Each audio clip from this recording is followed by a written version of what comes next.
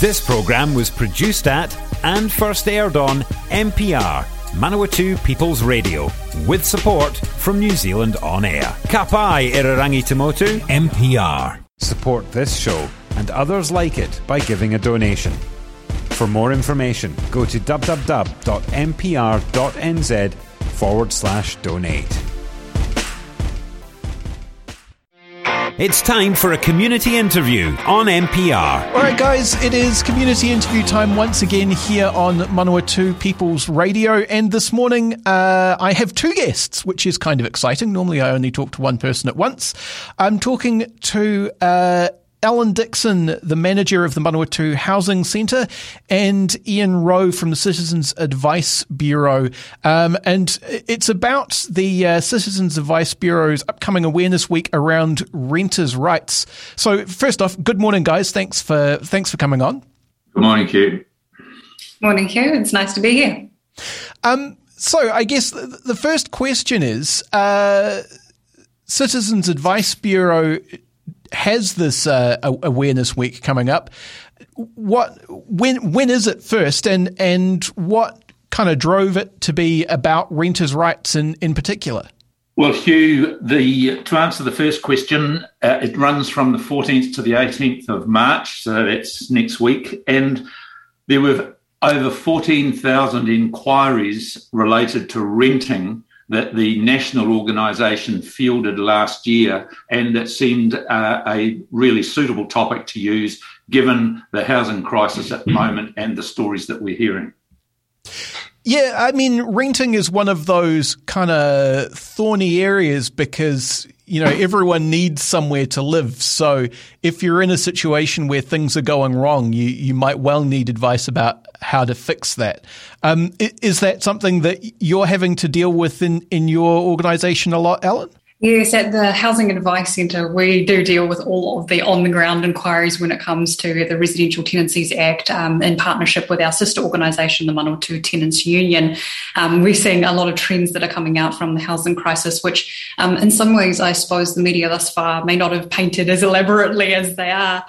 Themes and situations like changes to quiet enjoyment scenarios for those in renting situations, arbitrary responsibilities outside of the Residential Tenancies Act that landlords have put upon renters, and kind of a bit of miscommunication that is occurring between what is actually within legislation as opposed to that which is something that is interpreted in being in a contract between landlord and a tenant, and kind of also seeing the impact of the market at the moment with the very expensive living costs, as we've heard lots of national conversation about, and that moving and impacting with market rent at the same time, making housing for renters unfortunately largely unaffordable on a daily basis. So yeah, there's a real trend in the environment at the moment.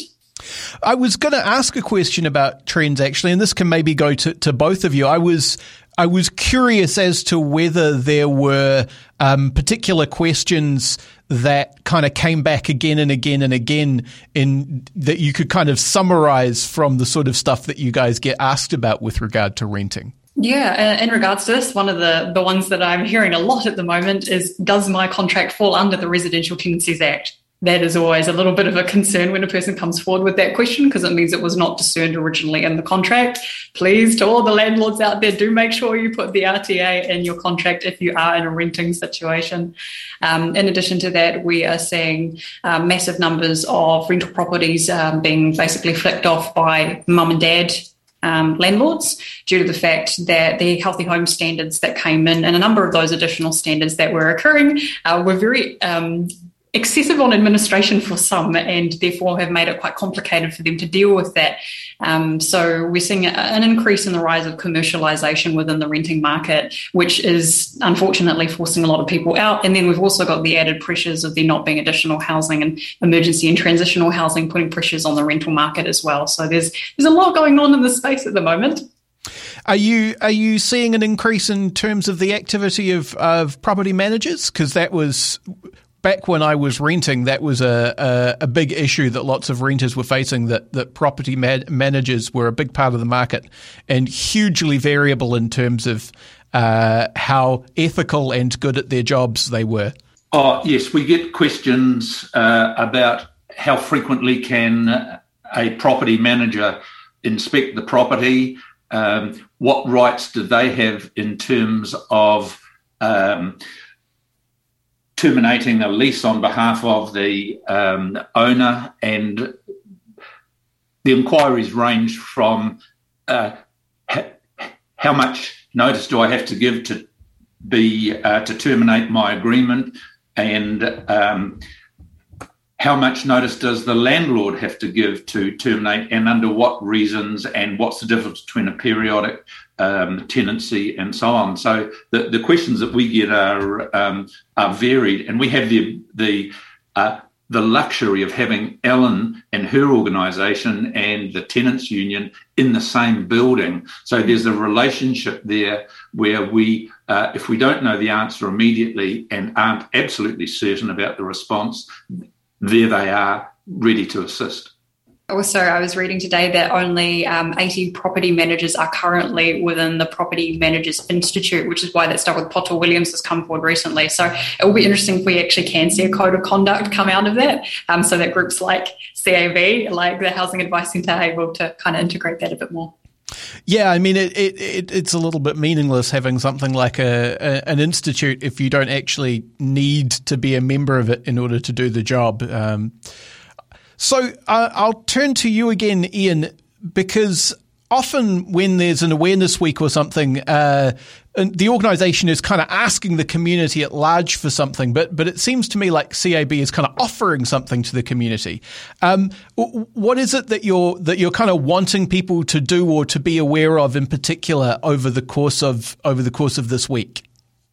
Well, initially, we're asking for them to be aware of the general service that the CAB organisations throughout New Zealand offer, and that it's a centre for receiving advice and also a clearinghouse for us to further refer people where we cannot give immediate advice. But with respect to the Renters Awareness Week, it's a growing issue, and it's more than a crisis now. So the national organisation have decided that that's the focus for this week, and I've sent you both the linkage to the chat about flat that's going to be on next Wednesday, and we want people to be aware that our website is loaded with questions into which any member of the public can study to get answers to their questions. And increasingly people are computer literate and are able to use our excellent website and that of the organisation Aratohu, who have exclusive focus on tenants issues. And I guess it's worth mentioning with the CAB in Palmerston North in particular, you guys are in Hancock Community House, which means that you're within literal shouting distance of Ellen and the Manawatu Tenants Union. And actually, I mean, if you were asking a question about something that wasn't renting, there's a whole bunch of other community organisations all in there who you can kind of go and bother on a short walk. It means it's very easy to get those kinds of answers for people. Yes, exactly. I think that was the intention when it was set up. So, look, I'm aware that kind of time is of the essence for some people who are part of this conversation. Thank you very much for coming and talking. By way of wrapping up, if people want to find out more about this, chat about the flat event, they want to find out more about the CAB, or for that matter, they want to find you and your organisation, Ellen, where are all of the best places to do those things? With CAB, it's simply a matter of calling us or emailing us. You can't visit at the moment because of the COVID restrictions, but any of our volunteers will be able to direct people towards the resources, including Aratohu and the chat about flat and any other questions. So what's the number there? The number at Hancock House for us is 06 357 0647. Brilliant. And that email address? Oh, sorry. The email address is, you go on to CAB and get an email template where you specify where you are closest to a cab, and that directs it. So it's through the cab website. Oh, excellent. Cool. So, Ellen, how do people go about finding you guys? So the Housing Advice Centre is still open to the public because of our connection with MSD. So we are very much open, other than the fact that we have a booking system that you can access through www.housingadvice.org.nz. You can also call us if you are unable somehow to access the internet at 06358 4875. And our advisors are available as well to receive emails at advisor@housingadvice.org.nz. In addition to that, we check our Facebook messages quite regularly, so you can also DM us directly. Magic. Well, look, thank you very much for talking, guys. Thanks so much, Hugh. It's been a pleasure. You've been listening to another community interview on MPR, also available on demand at mpr.nz. If you're a fan of NPR, listening to our podcasts and live stream has never been easier. Just search for accessmedia.nz on the App Store or Google Play and download the app with the kiwifruit logo. Once you've got it, pick Manawatu People's Radio from the list of stations and go find your new favourite show.